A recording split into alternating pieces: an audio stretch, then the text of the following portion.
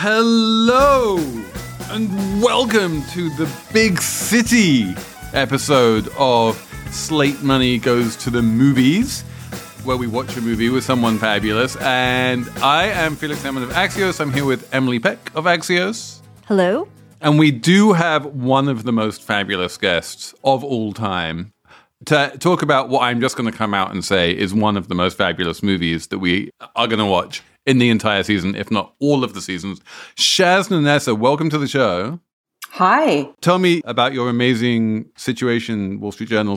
Yeah, so I work at the Wall Street Journal, and I'm the global head of visuals, so I oversee all of our visual storytelling. I remember you talking to you a while, probably like a year ago now, and we were talking about this season of episodes, and you said something about some obscure black and white movie from the 1960s, and I was like, yeah, okay.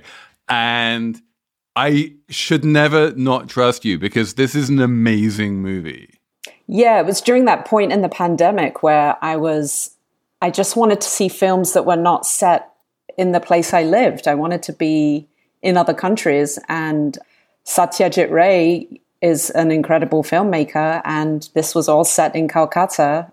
In the 60s, I believe it came out, but it was depicting the 1950s. So it was just such a great film. I had to tell you about it. And it had all these angles to it that were about contemporary or modern city life, modern capitalism, this dichotomy between people who grew up in villages, who moved into the city, you know, the lives of women, female emancipation, et cetera, et cetera. So many good themes. And Felix, something I know you love, which is a bank run.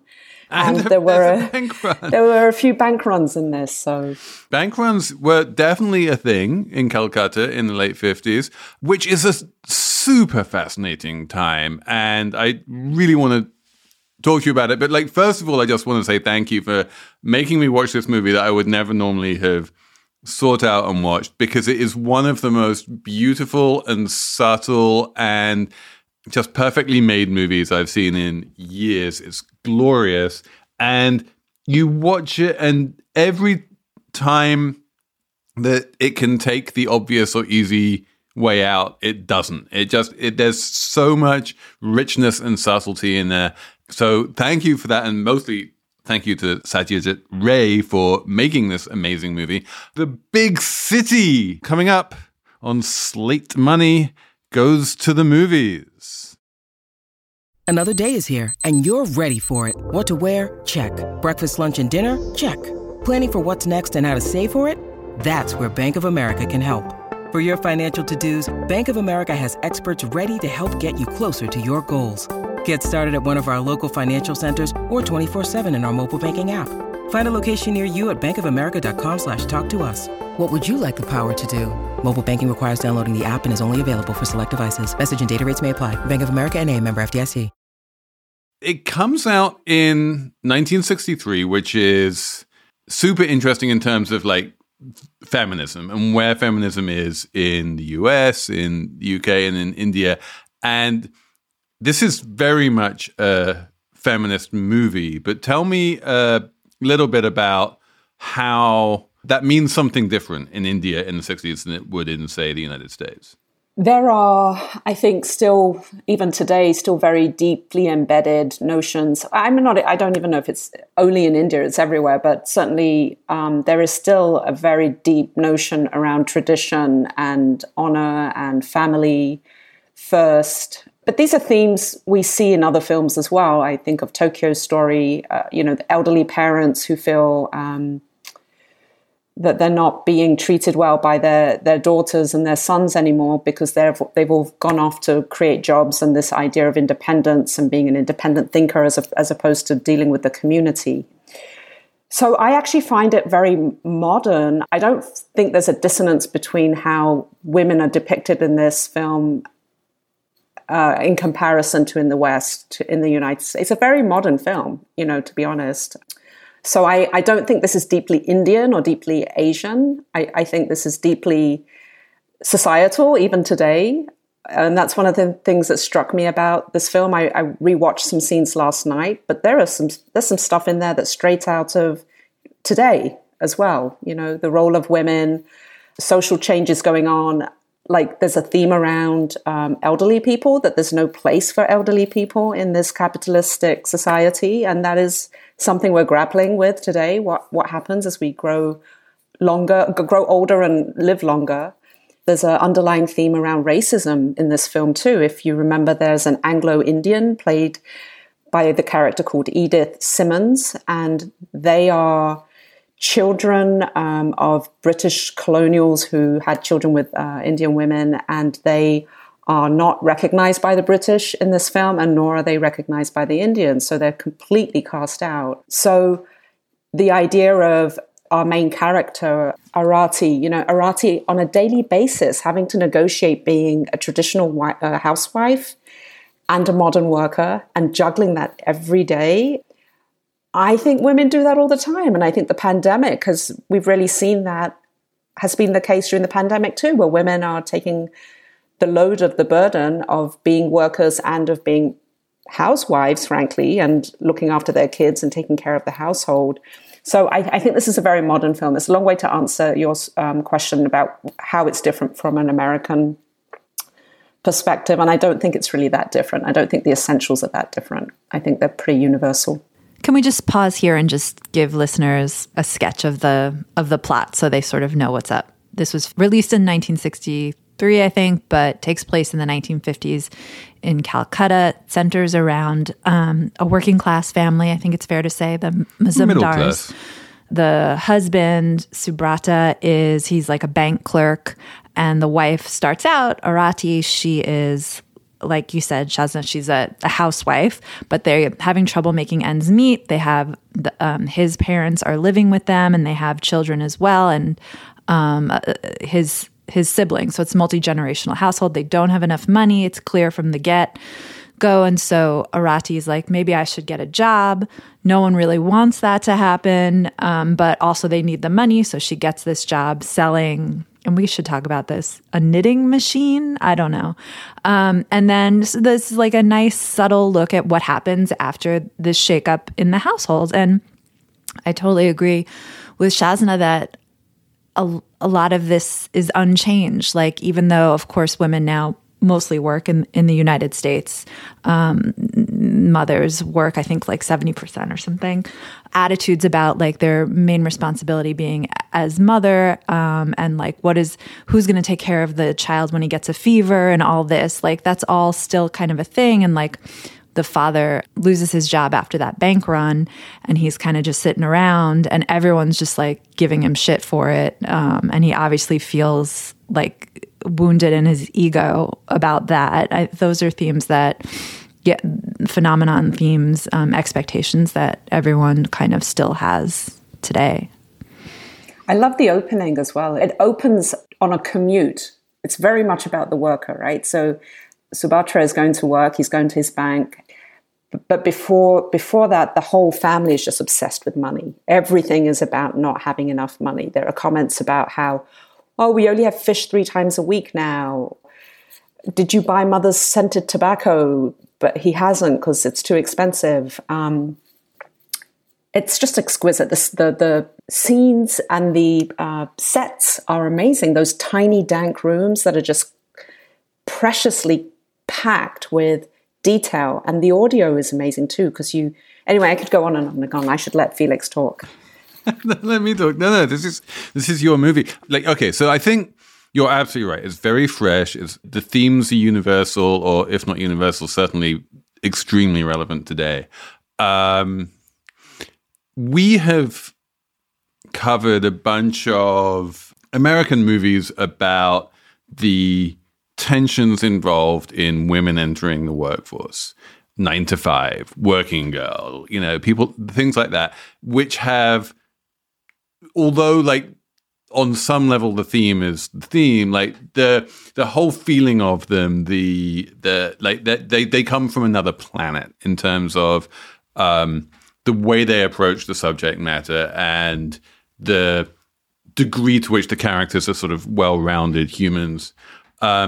This just feels like it's really like every single character in this movie feels incredibly real in a way that just doesn't seem to happen in Hollywood. And for that reason, I think, and for many others, including the fact that like there's always this ambivalence that well, not always, but certainly at the beginning, that she has this ambivalence about entering the workforce. Like, this is not one of those standard American movies where she's like, I want to go out and make money and I'm going to fight the patriarchy and like make sure that I can have a certain degree of independence. Like, she surprises herself at the amount of independence that she starts feeling and the amount of empowerment that she starts feeling when she gets that first paycheck. That wasn't in any way like the reason why she took the job. That's right. There's still a very deep level of femininity to her persona. She is thinking of herself as a woman who's trying to help her family. It's not about being empowered or not being empowered. She wants to like help her family make ends meet. She wants to buy glasses for her father-in-law because he can't see, because he keeps buying crossword puzzles that he never wins. So, right. And then, ultimately she doesn't resent her in-laws. She doesn't resent her husband. She doesn't resent her kids. So maybe maybe there is that difference in that she still plays a very feminine role. She's not competing against men in this. She's very comfortable in her body as a woman. And let's just talk about that scene. Let's just talk about that scene where she gets her first paycheck.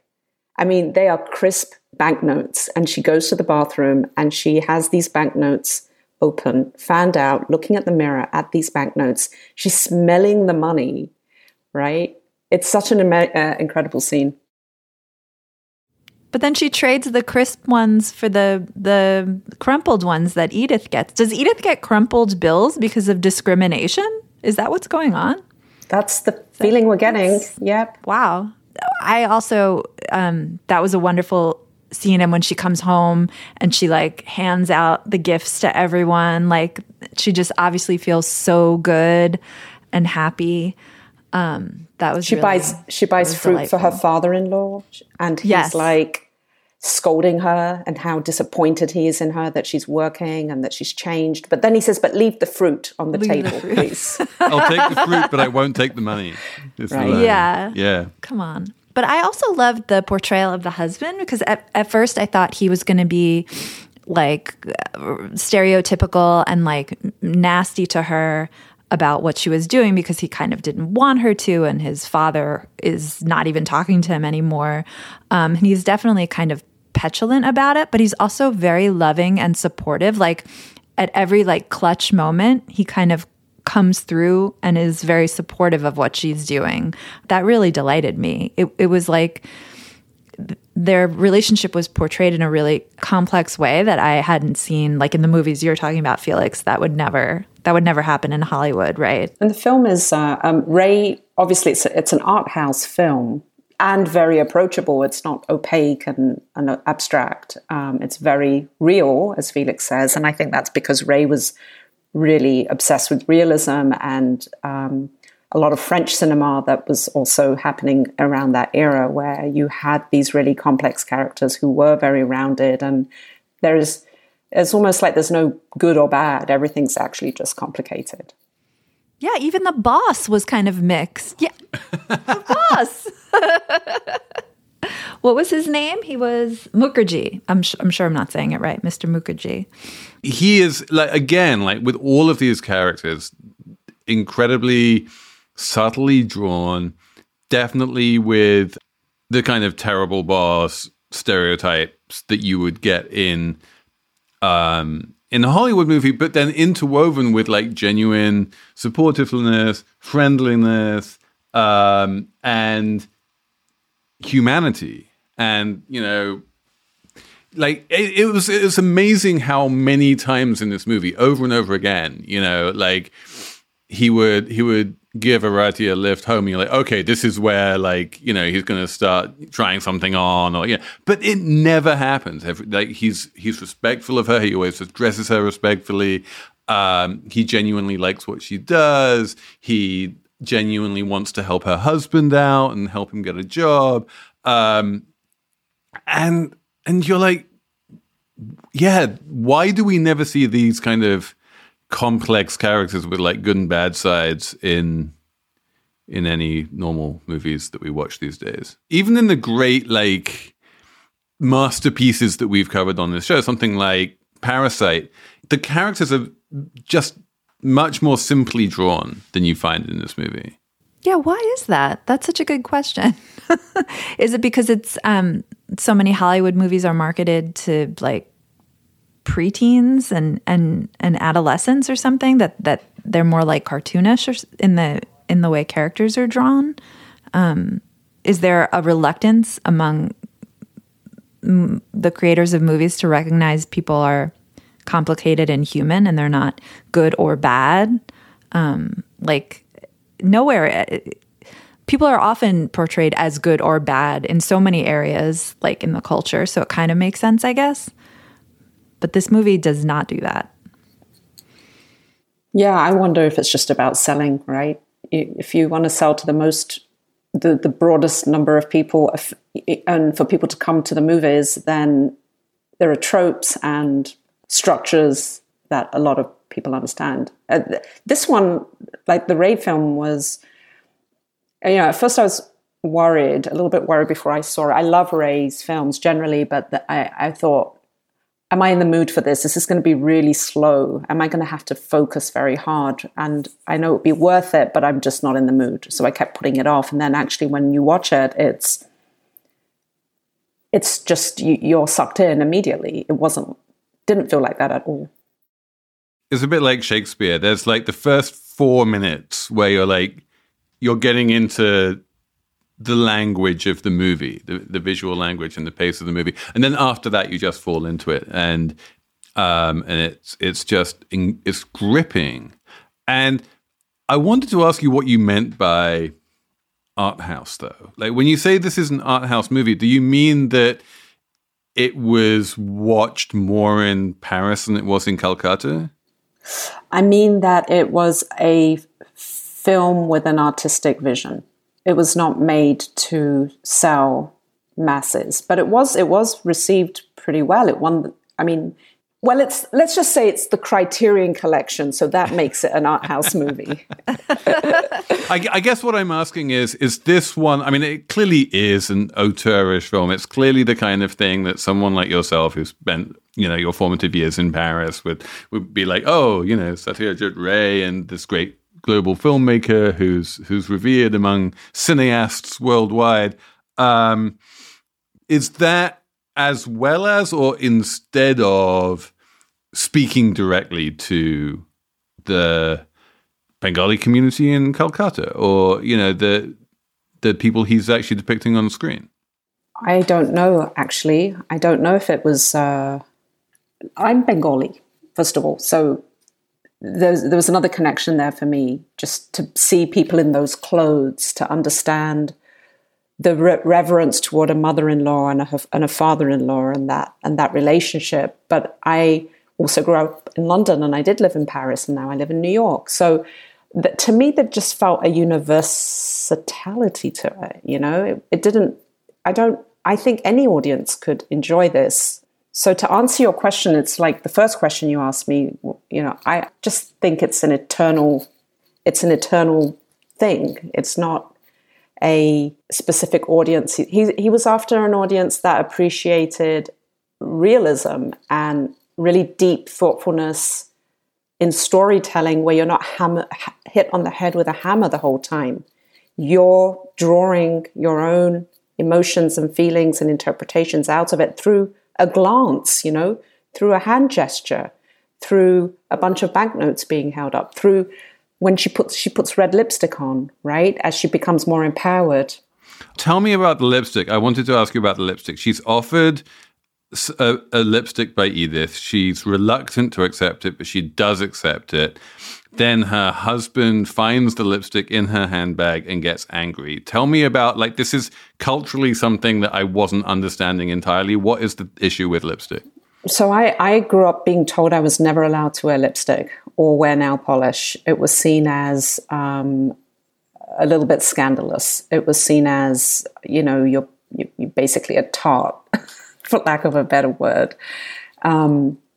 there's a lack of modesty in women who wear lipstick. And I think maybe that's really just insecurity of men at the end of the day, to not want a woman to seem bigger than she is because she is wearing lipstick or wearing nail polish. Or a jealousy because her husband, before she gets the job, when they're talking about a hypothetical job, he definitely makes a comment about, oh, you couldn't work in an office because none of the men would get any work done because they'd just be looking at you all the time in that classic sort of sexist way. But that's what I mean. But then he goes and buys her clothes. He's like, I'll get an advance on my pay and go buy you clothes. Like, which, by the way, can I just mention? I wanted to bring this in. I'm not going to get the chance to squeeze this in, but do you remember? Like, that was a thing that you could get an advance from your employer. Oh, remember when employers would give you advances, and that was a perfectly normal thing. And even if you were like a lowly bank clerk in Calcutta in 1959, you could still get an advance. And what happened to that?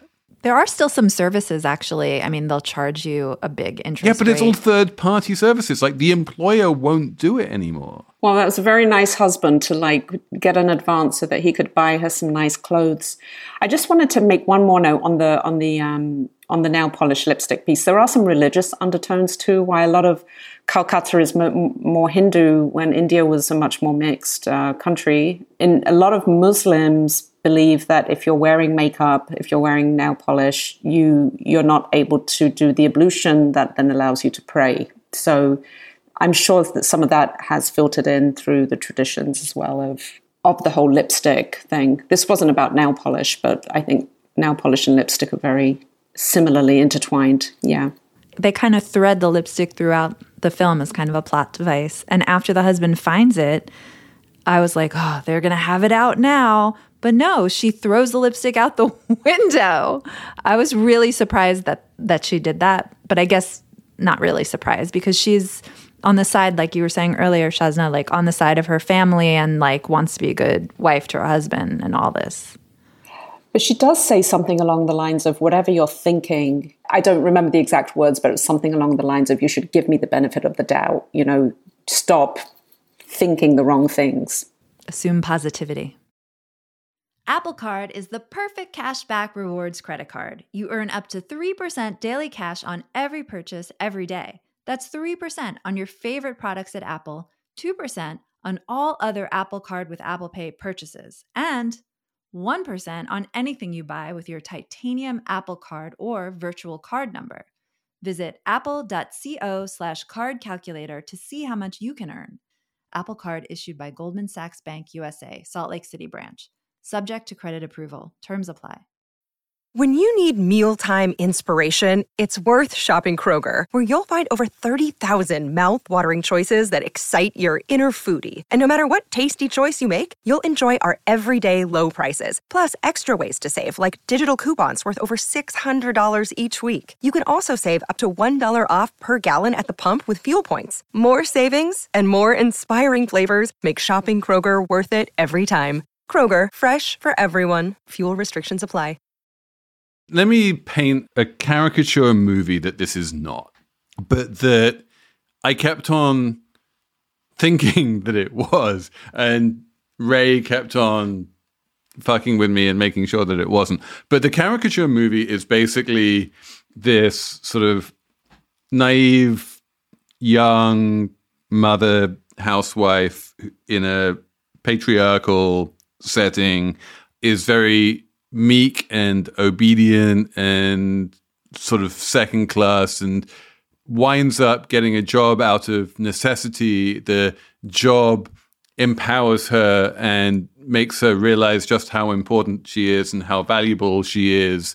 And it winds up putting her on a much more equal footing with her husband, and there are tensions, and she has this kind of heroic journey to self-actualization, and she is struggling against the patriarchy, which is represented by her father-in-law, who doesn't want anything to do with this journey, and he's kind of the old fuddy-duddy who represents the bad old ways. And at the end, he comes round and embraces her change, and she and her husband like achieve perfect equality and walk off sort of hand in hand into the beautiful sort of feminist future of equality. The movie is not that movie. The movie is way more subtle than that. But explain to me the degree to which, like, A, it is, and B, it isn't that kind of Hollywood morality tale. Well, I think we kind of got at it earlier on when she maintains her femininity. She's not fighting who she is. She's not trying to compete with men, which is, I think, how oftentimes films are depicted. Right. She never fights her father-in-law. She always respects him. She persists. And I guess that's definitely a cultural thing, in India, Bangladesh, Pakistan, and lots of other countries not just in Asia, but elsewhere. But the reverence that our parents and our in-laws have is still very prevalent today. And I guess she wins at the end through her persistence and her resilience to stay true to herself. He comes around. That's what I also liked about this film compared to like the imaginary stereotypical version you just laid out, Felix. There's always this like American thing where women get jobs and they figure out their self-worth in the job through capitalism. Like that gives them meaning. But working girl. For this working girl. Yes, but exactly. for this woman, like she does get a job and like find herself and like get more self-confident. But in the end, she quits the job because she has the self-confidence. It's not what it maybe helped her find her way, but she's not anchored to it in like that capitalistic sense. She is herself without the intermediary of work or a job or a boss. Like it's the message is still about you and yourself and your family and not about like finding value through work forever or something. It's a little more holistic. What she really gains at the end, I mean, she certainly doesn't gain a job because she quits the job. She doesn't get any money because they don't have any money at the end. But I mean, how about that for ultimate empowerment? She quits her job. Just at the moment her husband doesn't want her to. Can we talk about the quit rate? This is the great resignation. But this is in economics, the way you measure, one of the main ways that economists measure how self-confident and empowered a population is by looking at this thing called the quit rate. Like, to what degree are people quitting their jobs? And yeah, like it took her being good at her job to get that feeling of self-worth that then allowed her to quit it. Were you guys, I was like, what are you doing, lady? Do not quit your job. Why are you doing this? But then I grudgingly, I mean, it's amazing that she stood up for her friend. Should we tell folks, should we explain a bit why she quit? Yeah, why did she quit? Well, okay, so Edith, her Anglo-Indian friend who gave her the lipstick, got sick with a fever. Fever plays a role in this whole movie. Everyone's getting fevers all the time. So Edith gets a fever and she has to be home for several days. And she missed enough work where the boss, when she comes back to work, he fires her because he doesn't believe, he says he doesn't believe that she was actually sick because of discrimination and essentially racism. He thinks like she was out partying or something. And so Edith runs to the bathroom and cries, and Arati finds her and makes Edith tell her what happened, and she gets affronted on Edith's behalf and goes to the boss's office and demands that he at least apologize for this, and it's not right, and he won't. And so she quits, which is pretty remarkable. Not everyone's going to do that today or any time. Edith is also the character that did some collective bargaining, right? She got everybody. Yeah, she's the ringleader, and I mean that's clearly implied as part of the reason. Like, she just started off on a very bad footing with the boss, who from that point forward was looking for a reason to fire her. But yes, he was definitely racist. She couldn't speak Bengali. She didn't fit in, and that image of the white person being racially discriminated against was something which I don't think I've seen in the movies before. No, I like that too, because it really turned everything upside down in my head in a good way. Because I was like, oh, they asked at first I thought, oh, they asked the white person to bargain for them because she is white. And then it was like, no, absolutely not. It's very much not exactly what's going on because she's the one facing discrimination. And the tragic thing too is that she's half white and she's half Indian and is not accepted by either. There's that scene in the elevator when Edith and Arati are going up in the elevator and they rapidly realize that's where they become friends, is in the elevator, and they realize very quickly that they have just a few words of each other's language. Yes, so Edith speaks some Bengali because she does say some words. She talks about how she's about to get married and she flashes her engagement ring. But there's certainly, it was a lot of visual language that was being used to communicate. Arati was pointing to her bindi, the red colouring on her forehead, and which is a symbol of being married. And that's, so yeah, to that degree, there was that cultural language and visual language that helped them understand one another, the signs, the signals that we're wearing in our clothes and our makeup and our religious symbols.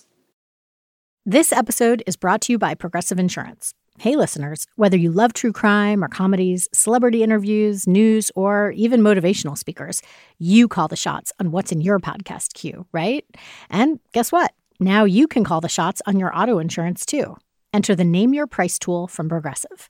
The Name Your Price tool puts you in charge of your auto insurance by working just the way it sounds. You tell Progressive how much you want to pay for car insurance. Then they'll show you a variety of coverages that fit within your budget, giving you options. Now, that's something you'll want to press play on. It's easy to start a quote, and you'll be able to choose the best option for you fast. It's just one of the many ways you can save with Progressive Insurance. Quote today at Progressive.com to try the Name Your Price tool for yourself and join over 28 million drivers who trust Progressive. Progressive Casualty Insurance Company and Affiliates. Price and coverage match limited by state law. I was fascinated by I guess like the post-colonial echoes of the crossword, which her father-in-law loves and sort of centers his life around, is an English crossword, right? And it's like a test of your English ability. He used to be a school teacher. He has these, former students who he's very proud of. And, at the heart of that, and presumably that would have all happened, it's hard for me to do the math, but that would have happened basically in full-on, like, the colonial era. That was like where English is the ladder you climb to become professionally successful. And, it's a middle-class family, so they pepper their it's, there's so much I half understood. Like when he says to her, a woman's place is in the home, in English. Yeah. Or when, they're struggling to get by on however many 100 rupees a month. And then part of the struggle is they need to pay the maid 4 rupees and who you never see, right? She's always off screen. Yeah. I don't recall seeing a maid. And yeah, the crosswords were pretty hilarious. This old guy and you have to buy them. He keeps buying these crosswords. And they come with a prize, right? You send them in, and if you get it right, there's like a raffle for the prize. And he convinces his wife to give him just one last time some more money to buy one more crossword because he might win it. And then with the winnings, he wants to take her. I have to look this place up, Cape Comorin, to see the bridge that's built by monkeys. Which sounds like an interesting, possibly Hindu sort of folk story. But so yeah, you've got a lot of intermingling of cultures there. But the Brits, the English were there for quite a long time. So the ending, she quits her job in the knowledge that her husband also has no job, in a fit of high moral dudgeon that came out of seemingly nowhere. And doesn't seem to help Edith at all.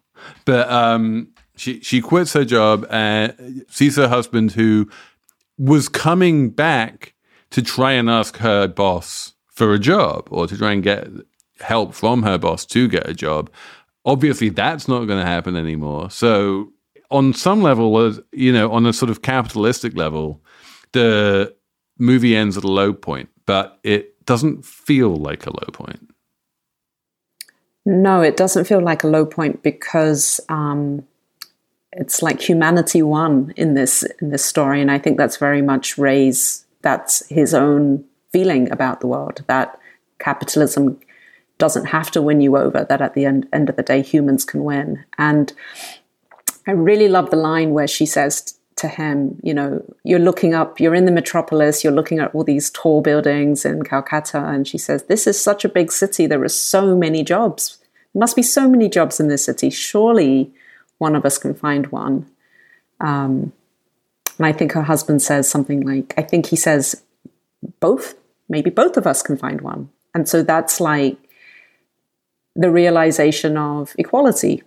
And that's between the husband and the wife. Finally, they've heightened their partnership. They've solidified it at a whole new level.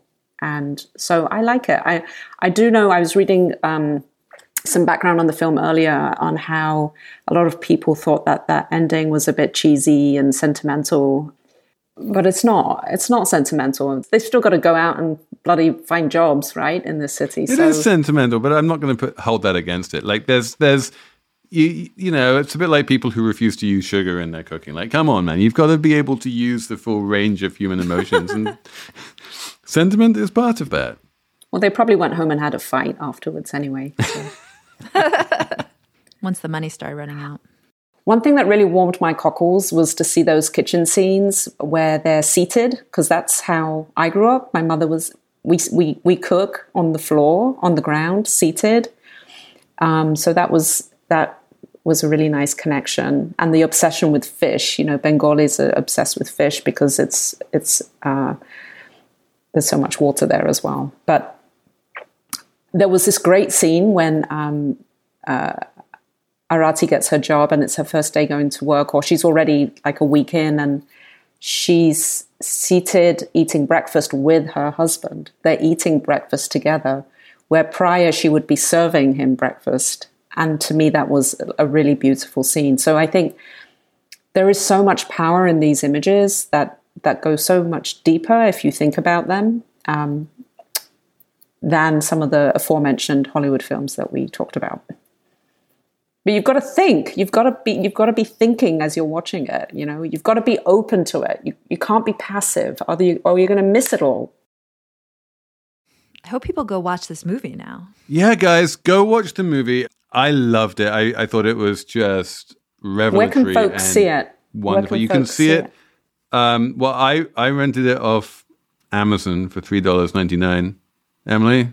Yeah, also Amazon. But then as I was reading about it this morning, I think you can watch it for free on YouTube. So. Yes, you can, but it's not great quality. There's a moment where it becomes asynchronous. So the sound is not synced with the mouth moving. And then there are versions that don't have subtitles. So if you're up for a subpar experience, it is on YouTube. Or if you speak Bengali. Yeah, it should be out of copyright soon. I don't know. Maybe we can but hope. But go see it. It's definitely worth $3.99. It's worth $33.99. It's a fantastic film. Jasna, thank you for making me watch it. We'll come to you in a second, but Emily, you agree, right? You love this movie? Oh, yeah. This is such a great, delightful... I was so surprised and happy that I liked it. I mean, I'm so glad I saw it, so thank you. Okay, Shaz, last word to you. Yeah, where does this movie stand in your sort of personal pantheon? It makes me want to watch every other Satyajit Ray film. I mean, I've watched a few, but not all of them. And it's just one of those things that make you want to consume everything by that artist. Because there's a level of something that you're going to get. There's something you're going to get out of it that's special and different. On which note, thank you so much. It's been amazing having you on the show. So fun, and we were interrupting each other all the time, which I thought was amazing because that meant we were really passionate and we're really into this film.